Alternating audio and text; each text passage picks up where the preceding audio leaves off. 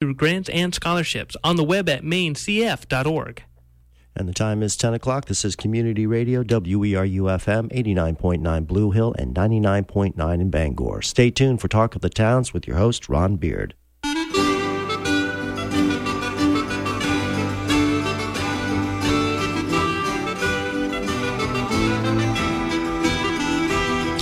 Good morning and welcome to Talk of the Towns here on WERU. We try to go beyond the headlines to make sense of the issues facing Maine communities, to share what works, to seek alternative solutions. Talk of the Towns is produced with support from Cooperative Extension, the major educational outreach program of the University of Maine, with offices statewide. Cooperative Extension puts knowledge to work with the people of Maine, and like WERU, whose mission is to be a voice of many voices, operates out of a sense that everyone benefits when we share our knowledge, our experience, our concerns, and our perspectives. We're about to practice the magic of community radio, in which those of us in the studio and you who are listening create a dialogue that we hope will be of benefit to our friends, our neighbors, and colleagues. I hope you'll stay with us for the next hour and Talk of the Towns. After 75 years pinned in place between markers on Springer Mountain in Georgia and Mount Katahdin in Maine, the Appalachian Trail has kind of broken free. And it's enticing hikers in Canada, Greenland, Ireland, the British Isles, and the Iberian Peninsula. And this morning we've got some guests in the studio who can help us think about trails in general, and specifically the International Appalachian Trail, which is kind of a connector trail to our own Appalachian Trail here in the U.S. Welcoming Dick Anderson, who is founder of the International Appalachian Trail, Don Hudson, who is chapter president for the International Appalachian Trail, and Walter Anderson, who is part of the Maine chapter. And each of you have some interesting background that might be useful for listeners to understand. Dick, starting with you, you've had a long career in Maine, notably that I remember you as head of the Department of Conservation a number of years ago. What else have you been up to? Well, I think, Ron, I guess I would say that I always thought that it was important for people in Maine to think across borders. And I, over my career in Maine, I've done a number of cross-border things. And the idea of the International Appalachian Trail going across the border was basically just an idea to get to know people in Canada better, to come up with ways that we could work with people as our Canadian neighbors. And I think I don't hike. So it was sort of, people say, well, Dick, have you hiked the trail? No, the answer is no. But I think it was just a good opportunity to work with people in Canada, and that's really what the beginning of the idea. And I the word founder, when you use the word founder, it's sort of, I'm not sure what that word actually means. In this case, it only means one very small thing, that I just happened to think of the idea. Everybody else put it together. I just happened to think of the idea. Great. Don Hudson, a little bit of your background. You were with Chewonki, a wonderful educational organization for a number of years. Tell us a little bit about that and how that connects perhaps to the International Appalachian Trail. Well, as I remember, the way these things happened, I got a call from Dick in the late 80s, 88 or 89, I think. He was working on the Caribou Project after having left the Department of Conservation. And he knew that in my academic experience, I knew a little bit about alpine plants. And he was planning on having caribou in places where they would eat alpine plants, so he wanted to take me on a trip to the Gaspé. And so I went with a group and met Dick. And several years later, I got a second telephone call from Dick, and he knew that I was a hiker. And he called me up and asked to meet me in Bath early one Saturday morning. And we sat in a booth at the deli, the old deli on Main Street, Front Street Deli in Bath, and he pulled out a map and said, "What do you think of this idea?" And there was a dotted line from Katahdin through New Brunswick to the Gaspé on the map. And I said, "Oh, that's a great idea. They're going to hate it." and they didn't end up hating it. When I say they, trail people, they were frustrated by it because we surprised them with the idea. Yeah. But over time, we've developed a great working relationship with the AT folks in particular, and the project has taken off, as you know, and is now on the other side of the Atlantic. Great. Well, we'll come back to that in just a minute. And Walter Anderson, former state geologist, I remember you poking around peat bogs in Hancock County years ago, and we've had other connections as well. Give us a thumbnail sketch of your career and how that connection with geology leads to this notion of an international Appalachian Trail. Well, during my thank you, Rod. During my service here in Maine, I was employed by the Department of Conservation, and my boss, Dick Anderson. Guess why I'm here? We had mapping programs going on here in Maine, and it amazed people that some of the people, there were people coming in from Europe and Canada to study the geology of the northern Appalachians.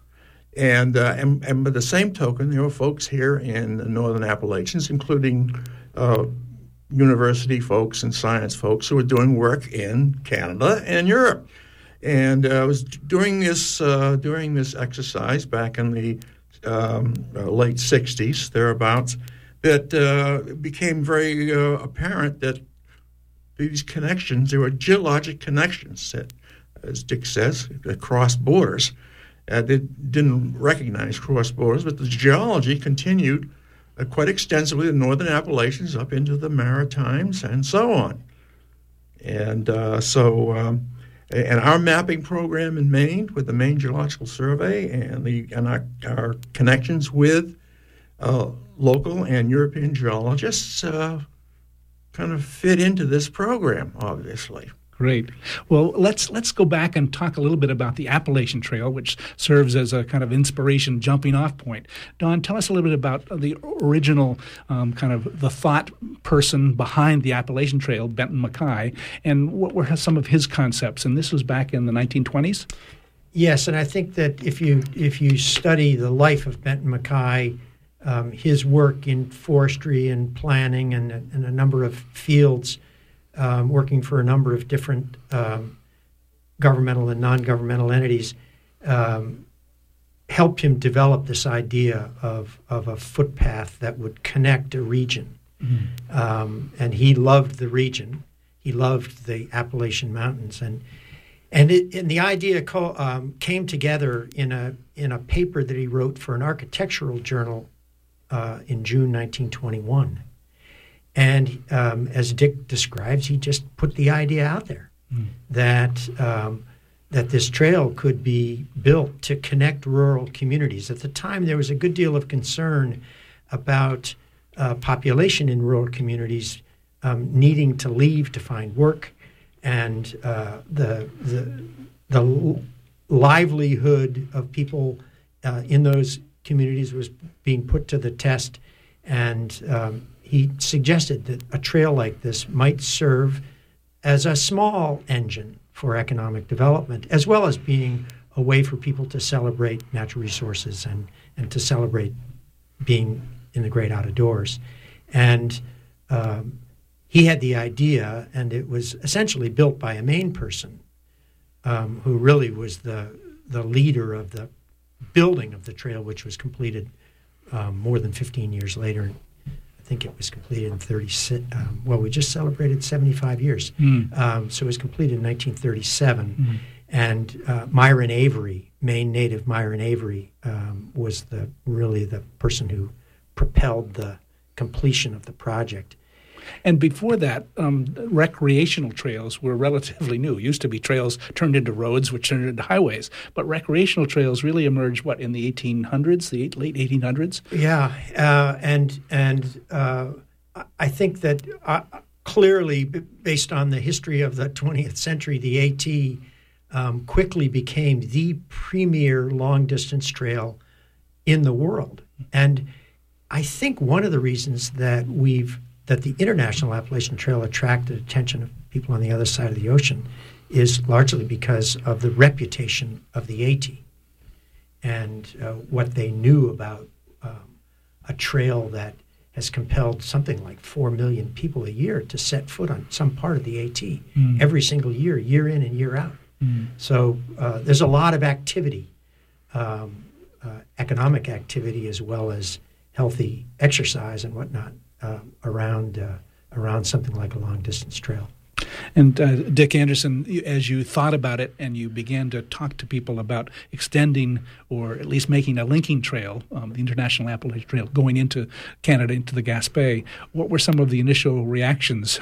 Don said he didn't think people were going to like it. What were some of the initial reactions, and how did you overcome any resistance?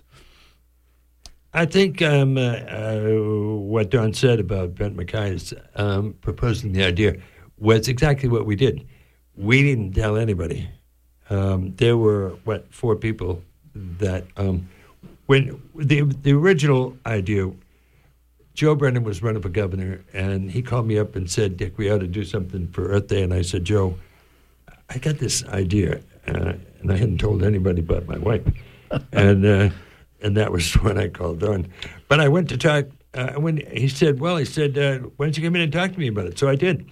And he said, well, who else have we talked to? And I said, I haven't talked to anybody. He said, before I make some speech and propose this idea, I think we should talk to a few other people. So that was when I called Don. I decided I'd better try this idea on somebody who will give me some solid advice.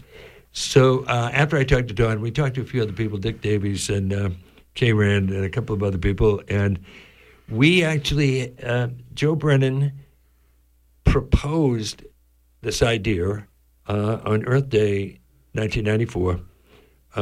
Actually, it was the day before Earth Day, so we could spread it in Canada. But there were a very small number of people that knew about it.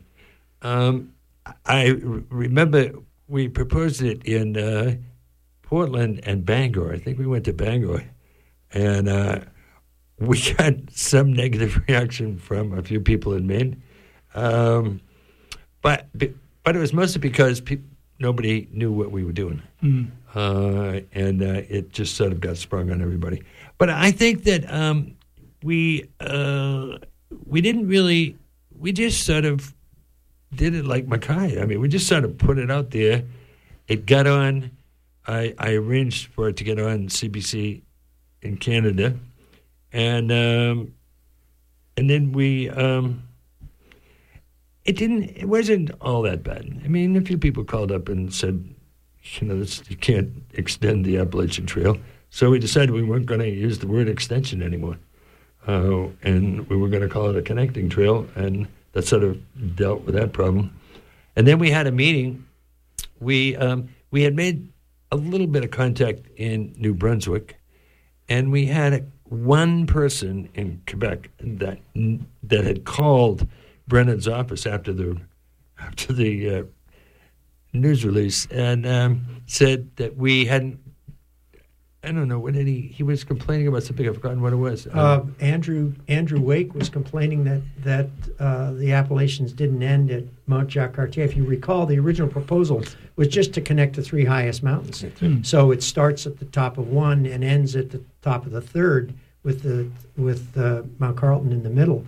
And Andrew Wake called up Brennan's office and said, that's a ridiculous idea. The mountains go all the way down to the sea.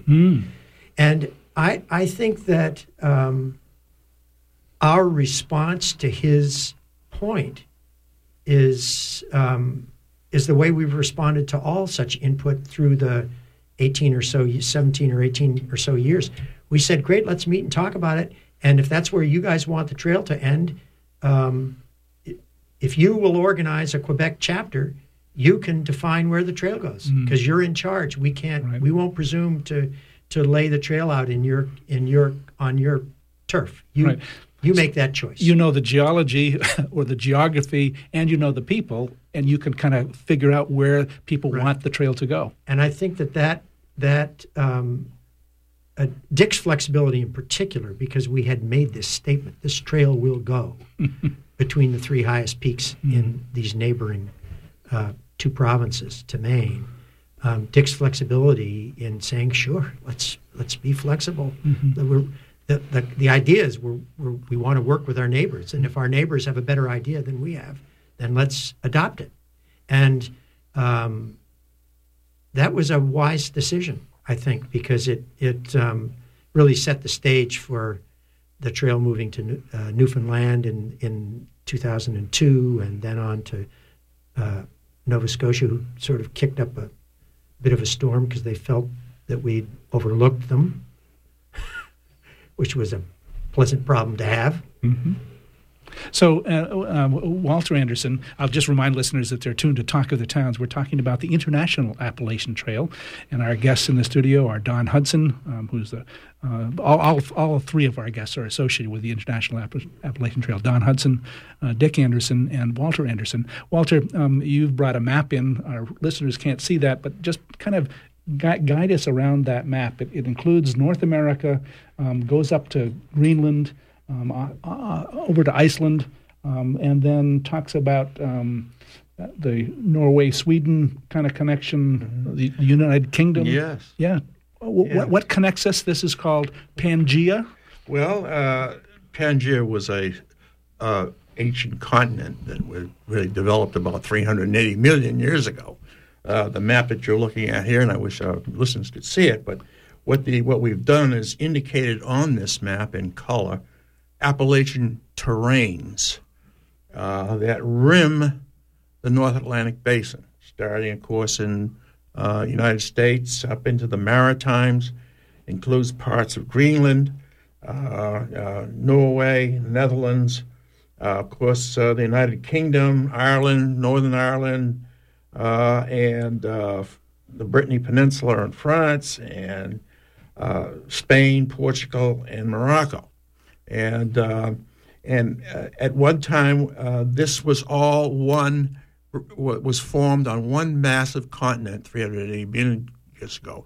It wasn't until the 60s that we found out that these continents are moving around on plates. They're not static. Right. And if we were to go to some of those places and we were to kind of have a picture of Mount Katahdin or mm-hmm. a section of our trail, mm-hmm. International Trail, what would we see? That would what did you see as geologists that began to indicate, these were connected? Yes, well, there's as I mentioned earlier, that the Maine Geological Survey had a mapping program, and we collaborated with a lot of the academicians and people who were doing geology, and we found out that there's a connection. There is an interconnection between these rocks. We had we were able to date them. We now have sophisticated nuclear dating techniques so that we can determine age of rocks and correlate that age and the rock types across borders onto other areas, including, and also that includes the science of paleontology. We found also not only in the rocks and the age, but also there are biological or paleontological links in those rocks that connect everything up. So would the average hiker see anything in the landscape other than perhaps the granite that they're walking on? Is there any landform that looks familiar? Well, this is one of the great things about this program is that there's an educational component to it. Mm. And this is it's that's why the geologic community is so excited about this, because the geology kind of verifies these terrains and where the Appalachians occur in this terrain. Now they have different names, like the Caledonides of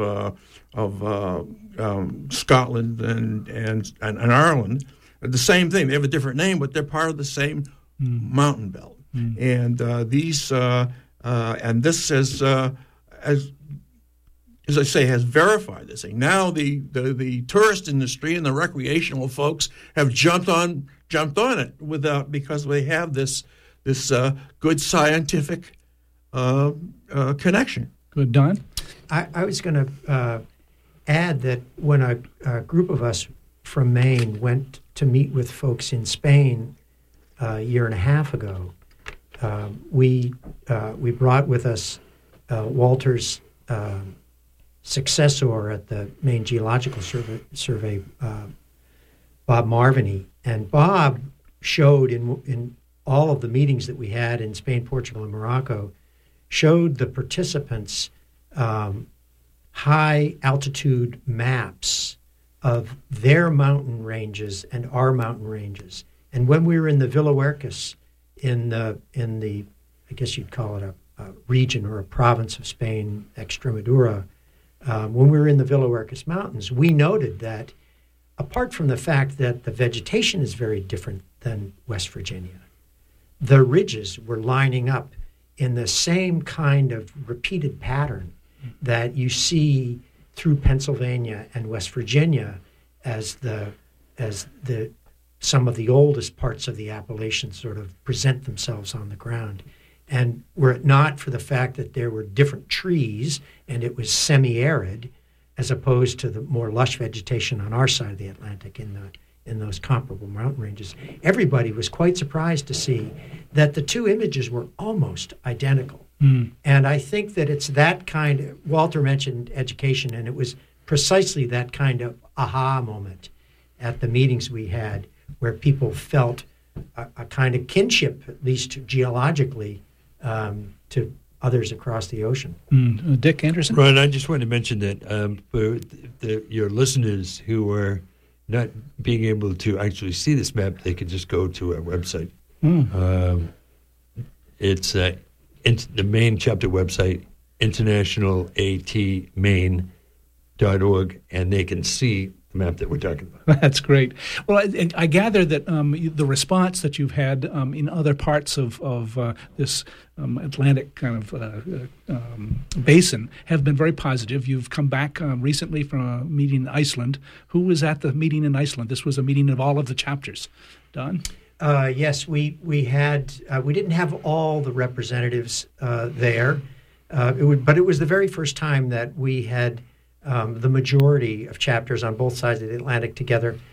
We had representatives from Maine, New Brunswick, and Newfoundland from our side of the Atlantic. We had representatives from Iceland, of course. That's where we were meeting. And we met there symbolically because Iceland is the one place in the North Atlantic where the evidence on the ocean floor of the forces that are pushing our two present-day continents apart can actually be seen at the surface. So that's why we were there. And we had representatives from Scandinavia, from Norway, Sweden, and Denmark, as well as Ireland. And I think we're going to speak with Inga later this morning. And Scotland and England. Folks from Spain, essentially called in. They sent a report in advance because they couldn't make the meeting. And we're keeping our fingers crossed that by the time we meet in about a year in Scotland for our second meeting, that we'll have Portugal on board as well. Well, introduce Inga. She's on the line with us, but give us a little introduction, and then we'll ask her some questions. Well, Inga can correct me if I'm wrong in describing her title, but she's essentially in charge of the International Appalachian Trail in the Republic of Ireland that runs almost entirely through Donegal. And I know that this is one of many responsibilities that she may have to look out for this trail. We met Inga at our meeting in Iceland, and in fact, at the end of that meeting, made tentative plans to go hiking in Ireland sometime next year as a result of her enthusiastic description of the trail. She was able to show us a little video of the trail, and I bet she'll make reference. People can see a little 5-minute video on the trail in Ireland online, and Inga may make reference to that. Inga, welcome to Talk of the Towns. Thank you very much, Ron. Good morning. How are you? We're very well here in Maine, and Don's provided an introduction. What got you started thinking about using a trail system in Donegal as part of this International Appalachian Trail? I suppose I wasn't there when the boys were over in Ireland for the first time to see was there any opportunities or was somebody interested. I was called when the interest was there. They were saying, there is this International Appalachian Trail. What do you think? What can we do with it? And I thought, perfect. We have the absolutely perfect trail for it. It fits geologically, But maybe I'm a bit biased, but the northwest of the country is really the most beautiful spot, probably in the whole world. I've been there. I could agree. Good, tell us about what people would see in the trail as they walk the trail in Donegal. What would they see? Well, we're starting off in Slieve League. We have our landfall at Slieve League. Slieve League are the highest sea cliffs in Europe, and we have the trail going over, following the coast up the northwest, into the old ancient village of Glencolumkill, and then we're still heading along the coast into port, then cutting inland, picking up the Bluestack Way, heading on the Bluestack Way over the Bluestack Mountains, nearly into Donegal town, our county town, where we cut across and head into Northern Ireland, and that's what we're working on at the moment. We're trying to get everybody there, all the relevant agencies and groups and individuals signed up. And we're hoping then to walk on an existing Ulster Way trail along the north coast of Northern Ireland and all the way down then into the ferry port of Larne, where our through hiker can take the ferry, and less than an hour later he finds himself on the IAT in Scotland. Oh, that's wonderful. Wonderful. And how are people responding to this notion that you've got an established trail system, but you're now linking it to this notion of an international Appalachian Trail? How are tourist folks involved in this, local merchants and local hikers? How are they responding? Absolutely loving it. We had one, I suppose, some of our agencies had a bit of a difficulty. They were saying, Appalachian Trail, wilderness, remoteness, we don't have that. We are, I suppose, really in comparison, a very, very small country. Having said that, what we lack in sort of remote wilderness, we more than make up for in culture, heritage, and our Irish warm welcome. So we were saying, listen, we need to let people know that they will not find a trail in the same shape as they have it in Newfoundland or on Prince Edward Island. They will not get that in Ireland. You're never more than a day hike or even a half-day hike from the nearest house or civilization. But we have an awful lot of other things to offer. So they were saying, well, as long as people understand that. Now, apart from disappointing people on that end, everybody's absolutely delighted to be involved.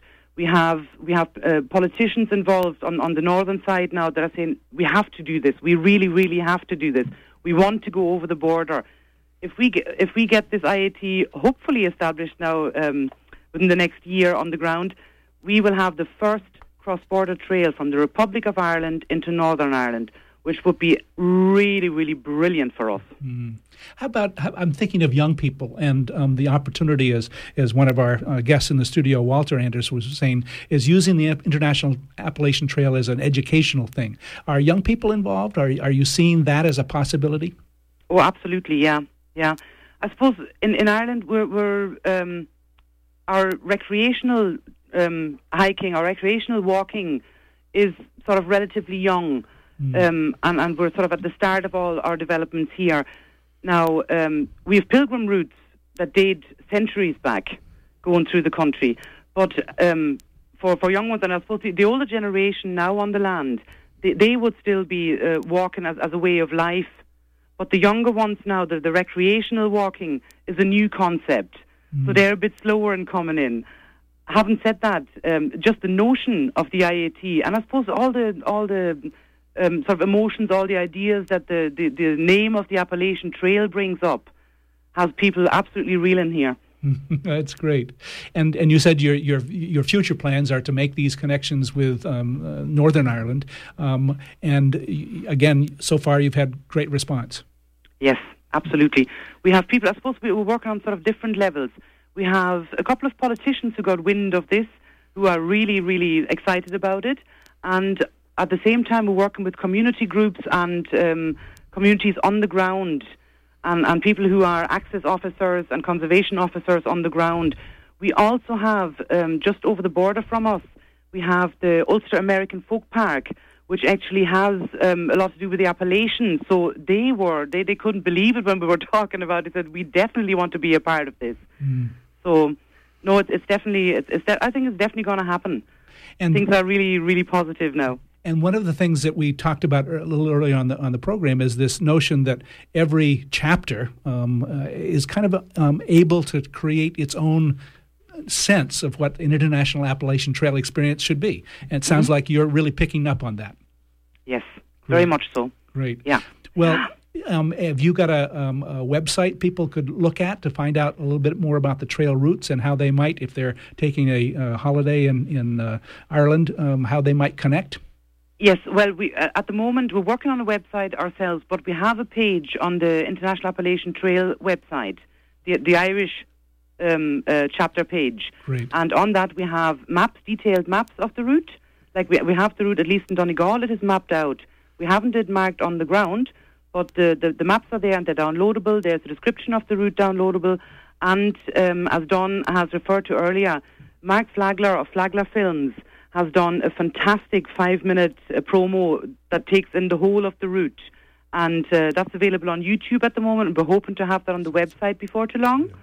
And also he has done sort of a collation of photographs.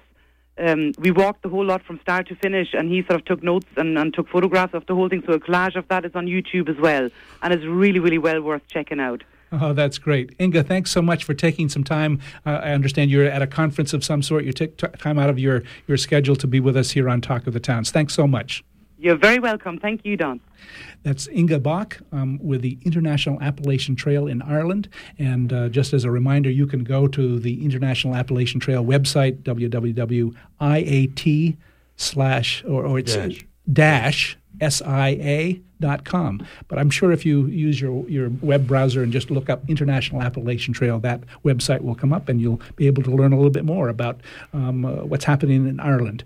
This notion that each chapter is able to do its own. That's kind of the governance that's the model you've set up. Don, that model. Yes.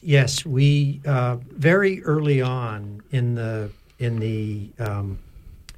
evolution of the project, we looked into a international nonprofit structure and realized that it was way more cumbersome than we needed. In fact, would constrain us. So we actually threw away the notion in the second year of the project of having a single treasury, a single treasurer, a president of the kind of structure that you think of to run a nonprofit organization. And we decided to be essentially a loose confederation of chapters with mutual shared interests. Right. And we set up a structure for meeting that is semi-formal. We have, until we jumped across the North Atlantic, we had regular meetings in North America, and we moved those meetings around on an annual basis, province to province to province, to state of Maine and back to the 5 provinces that are involved. And we would meet, and in addition, a couple of people from each chapter were assigned responsibility of being on part of a overarching international committee to deal with issues in between meetings. And that council essentially is what has been expanded now across the Atlantic. And so the council will be meeting at this conference. We originally thought the international conference might happen every 3 or 4 years because it's a big deal to be arranging flying back and forth across the ocean. But the meeting was so productive in Iceland. People came to the end of that meeting and said, we have to do this every single year. There are too many issues that we have to talk about that can benefit by face-to-face conversation. So that's what we're going to do. At least for the next 4 or 5 years, we'll meet every year. Great. You're tuned to Talk of the Towns here on WERU, and we're speaking about the International Appalachian Trail as a connecting trail to our own Appalachian Trail. In the studio with us, we have Dick Anderson, Don Hudson, and Walter Anderson. And now we're going to go to one of their colleagues, Julia Daly, who is a professor at the University of Maine in Farmington. Welcome to Talk of the Towns, Julia. Good morning. Thank you. Tell us a little bit about your connection. You are a geology professor, and how did you get first interested in the International Appalachian Trail? Well, Walter Anderson brought it to my attention, and it's I've been doing research on remote high elevation areas along the Appalachian Trail, which of course covers part of the western part of the state where I'm in, near Farmington, but it doesn't deal with a lot of the northern part of the state. So I'm interested in sort of broadening the scope of what I'm looking at and looking at some different areas. And can you describe your research for the general listener? Sure. I'm interested in looking at the impact of climate change on some of the remote ponds that are along the trails. And they're places that normally we can't get to, and so I'm trying to look at how to use equipment to collect data year-round, even when we can't be there, and learn a little bit more. And you're involving some of your own students there at University of Maine at Farmington? I'm lucky enough to spend my summers with my students in the field. So, and I think it's a really fantastic opportunity for them, because one thing I'm always telling my students is how important it is to get out of the classroom and see things outside and look at the context of what they're studying. So it's really important for me to get them out and seeing these areas. And you recently kind of had some results out of your pilot project. Tell us a little bit about that. Sure. Well, we've been working at about 24 sites for the last couple of years, and what we're able to see now is how the ponds are behaving during the summer times is a little bit more complex than we thought. In terms of their changing temperatures. And we're also able to use our data to look at the timing of how long ice is staying on the ponds during the spring, and we can see what we already know is that these high elevation areas keep snow longer, but our data are letting us look the ponds into that. And what we're interested in doing in the future is looking along some of the sites close to the IAT and really monitoring these remote areas, because if we don't have any information about a place, it's hard to plan how to conserve it. And do you imagine that some of your students might be kind of intrigued with the international aspect and do some research in other parts of the Appalachian Trail system? I hope so. I have a former student right now who's through hiking the AT. What's been really interesting about getting involved with the IAT group is that it was a chance for my students to go to a part of the state that they had never been to. Most of the students who work with me have done a lot of hiking. They choose to work with me because they love being outdoors. But they've never been, maybe they've been to Baxter, not all of them had, but they'd never been outside of there. And so it was really cool for them to go up and work with the IAT crew this summer and see a new area and really see a new part of the state. That's great, kind of that extension out of the classroom. Right. So important. So, and what are your hopes as a chapter member for the International Appalachian Trail here in this part of the world? What are your hopes for the future as you look ahead 5-10 years out? Well, I'd like to see our students continue to be involved in sort of stewardship of that section of the trail, and we can look at it from both sort of a service point of view in terms of getting some experience and what does it mean to help maintain a trail, so they get a little bit of appreciation for that, but also to develop some research projects to pick a couple of sites that really meet their interests and pick a couple of sites that we can monitor long term and see how they're changing and how what's happening just east of Baxter there sort of compares with what we see, closer to Farmington. Great. Well, thanks so much for being with us here on Talk of the Towns. Sure. That's Professor Julia Daly of University of Maine in Farmington. She's a member of the Maine International Trail chapter, and we have guests in the studio with us, Dick Anderson, Don Hudson, and Walter Anderson. No relation. And now it's time for your phone calls. What questions, comments, what's your experience? Perhaps you've hiked the Appalachian Trail and have some comments and would like to think about hiking the International Appalachian Trail. Don Hudson, I'll list our phone numbers. The phone numbers are 1-866-625-9378. That's toll-free, 1-866-625-9378. Don, if we were to estimate the extent now of Appalachian Trail plus its connections around the world, we're talking a lot of miles. Yes. it's hard to estimate right now because, as you heard in Inga, the absolute route is not completed in many of the jurisdictions through which the trail passes. But we're estimating from Flag Mountain, Alabama, to around the Horn, so to speak, around the North Atlantic and down to the High Atlas in Morocco, it'll probably end up being between 15 and 20,000 miles. Not something to be done in a summer. And in fact, one of the early objections to the notion of making the trail longer or making a trail network longer in North America was that it would be difficult for people to through hike it.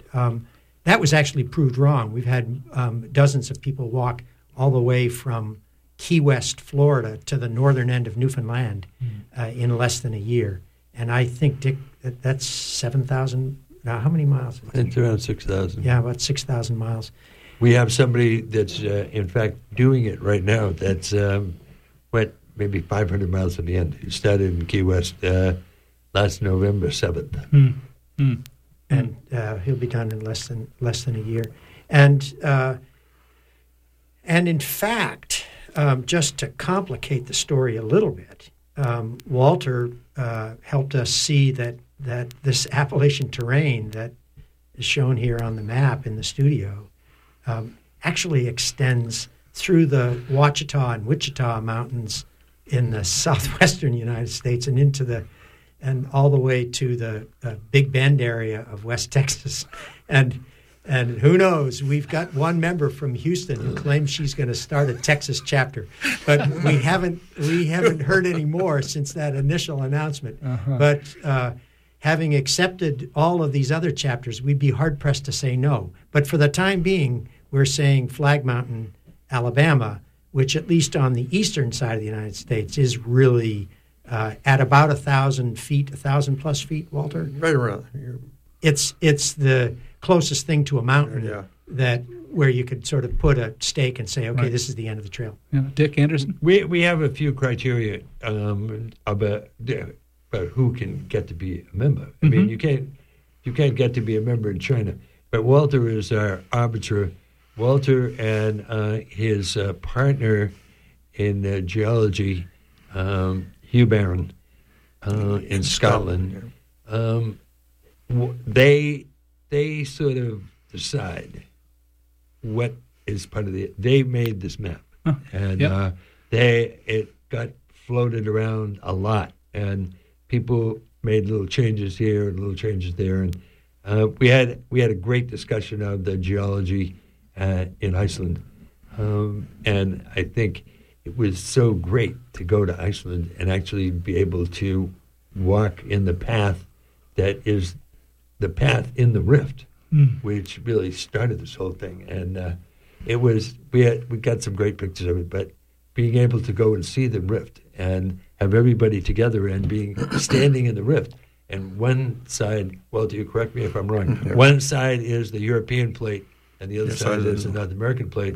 and there they are. And if you stood there long enough, you'd go further apart. Yes.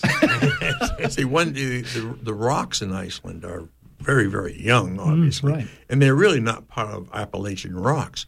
But the rift is where it all started. That's where everything broke up. Coming back, broke up. So the rift is kind of it's part of this educational process that Iceland, you can actually, in places, straddle the two plates from North America and Europe and Africa.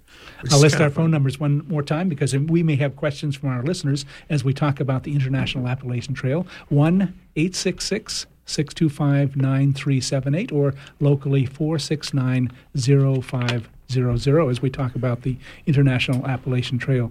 Don Hudson, you mentioned that the meeting in Iceland this summer was so productive and energized people. What were some of the other topics that you kind of took up at that meeting? What are some of the things that are on your plate as you look ahead? We talked a little bit about overall governance and how to sort of keep everyone on the same page. But I think we would all agree that the most exciting part of the day-long meeting of all the chapter representatives was the succession of presentations from each chapter. And you've probably been to meetings where a succession of 20-minute presentations can wear on you. And I think that this, because we were at such a early stage in the development of the project, everybody was sitting on the front of their seat. They couldn't wait to ask questions of the presenters from Norway who talked about using a section of trail along the coast in Norway where the kids who were sent out by their families to be seasonal laborers on other people's farms and essentially kicked out of the house when they were 8 and 9 and forced to walk this path to where the richer farmers lived and essentially indenture themselves to those farmers and to work for peanuts so that their family could survive another winter. They're using that section of trail as part of the IAT. We've talked about the fact, I think we all recognize that if you want to go to a wild place, you got to go to Newfoundland. The wildest part of the Appalachian Trail, International Appalachian Trail in North America is in Newfoundland. No doubt about it. People in North America, I think, will be drawn to hike in Europe for the culture and history to which many of us are tied through our families. And people in Europe may be excited about coming to these places that they lost 1,000 years ago. Their wild places were transformed by developing human societies over 1,000 years ago.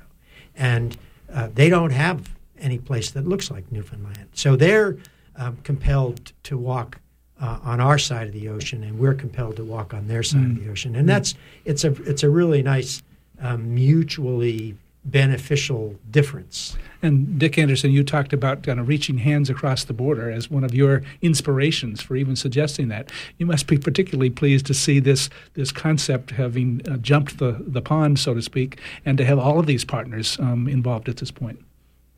Yes, I am. No, it's pretty amazing when you think about it. And on the way up here, we were talking about the internet and how email and websites makes it so great. And one of the things I was thinking that Dawn was just going to say is when we all got to Iceland, we got to meet all these people that we had been emailing, and it's really kind of fun to actually. And I think one of the really great things about the meeting was that everybody got to see what everybody else looked like and actually talk to them face to face. But we communicate. It's great. I mean, it's really fun communicating with people all over the North Atlantic when it's so easy. And I think we were talking about Mackay having to write letters and take the train back and forth between Georgia and Maine, and it is pretty amazing what the internet has done to try to get this idea to catch on. But it's great, and people love it. And that notion that every kind of chapter then gets to create the experience and then to advertise that experience, and it's going to be different. Ireland is going to be different than Norway. Right, and Norway, Sweden, and Denmark will have something to offer that nobody else can match. Right.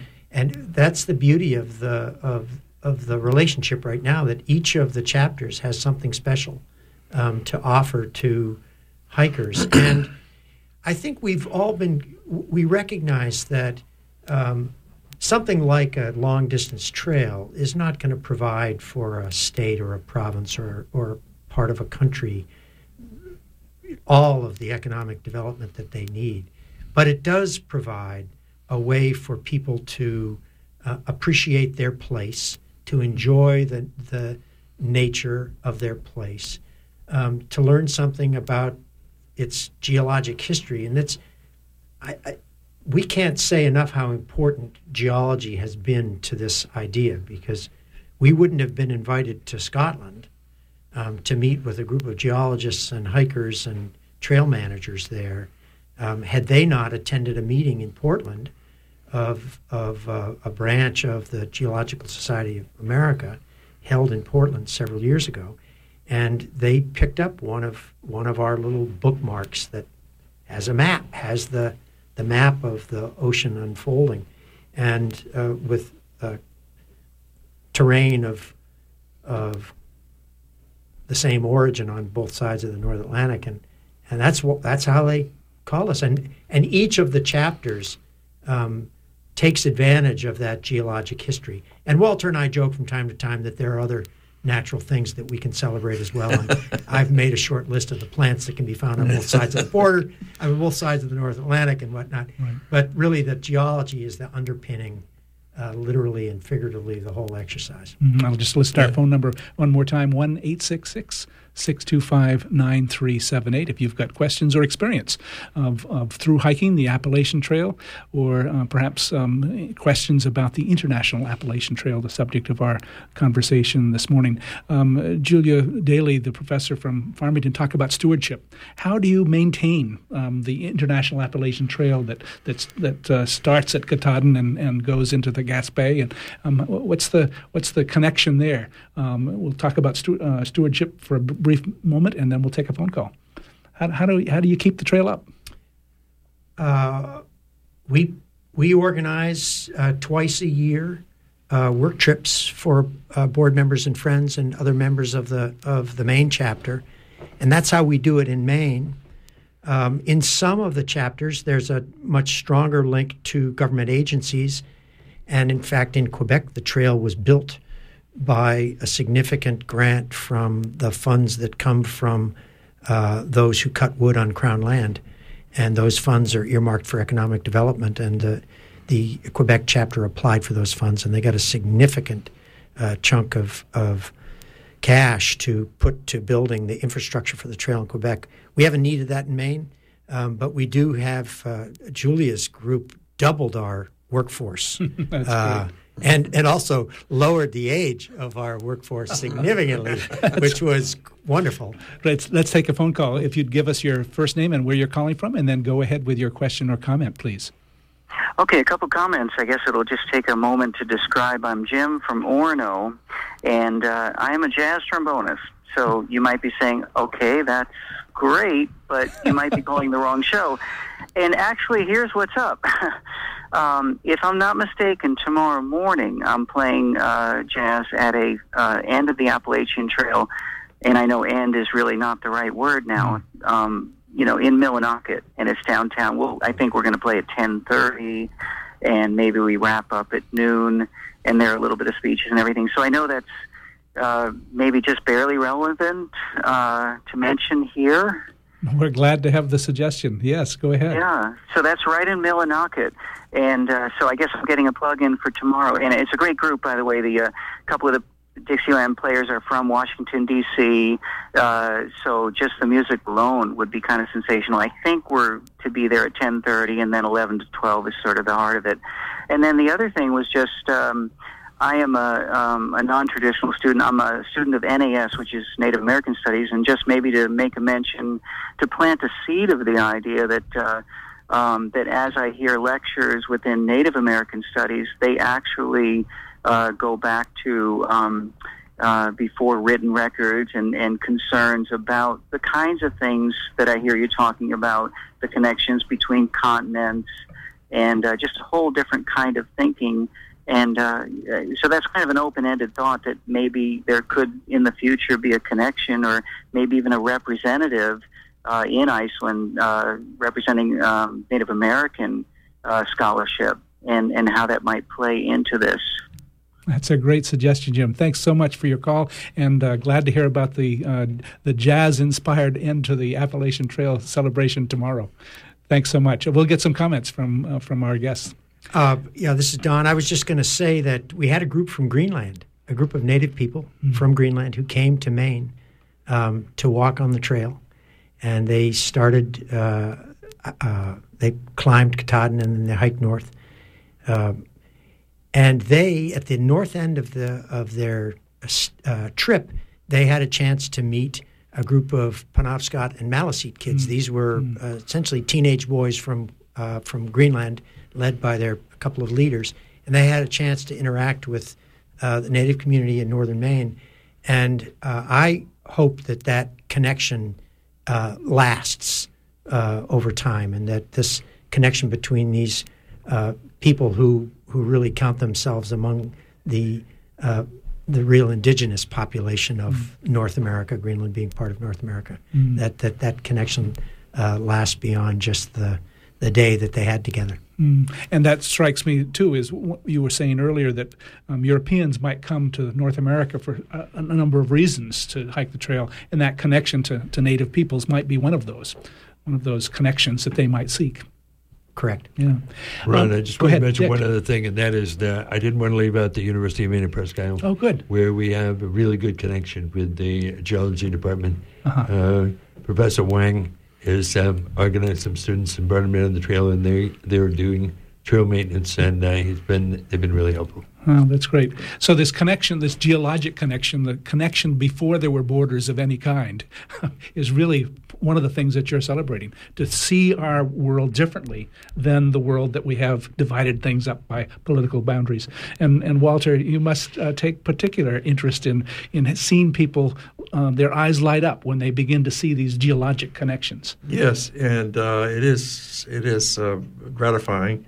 And I might mention that we've produced a lot of geologic information, as we have other scientific information, i.e. Julia and Don's work and the rest, and that we have embarked on a program of producing trail guides, and this gives us on the Maine and other parts of the International Appalachian Trail, which gives us the opportunity to bring in all kinds of not only the geologic connections, but also other disciplines, botany or birds or whatever. But it's going to be online, so it's a work like the trail. It's a work in progress, and if you stay online, you'll be able to follow the progress and the data collection and the cultural connections, et cetera, et cetera. Great. I'm going to ask each of you briefly for your hopes as you go forward.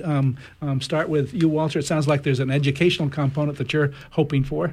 Yes, definitely, and not only, and I'm talking about the international education program, because we geologists know now about these connections around the Atlantic Basin, but now here's an opportunity to bring this forward to the recreational community, to the everyday hiker, and accelerate the whole process. And we're excited about that. Dick Anderson, your hopes for the future? I think that I sort of see this as a great way for people to get together, just ordinary people, not governments, and do a project that connects everybody. And I think it does have great educational.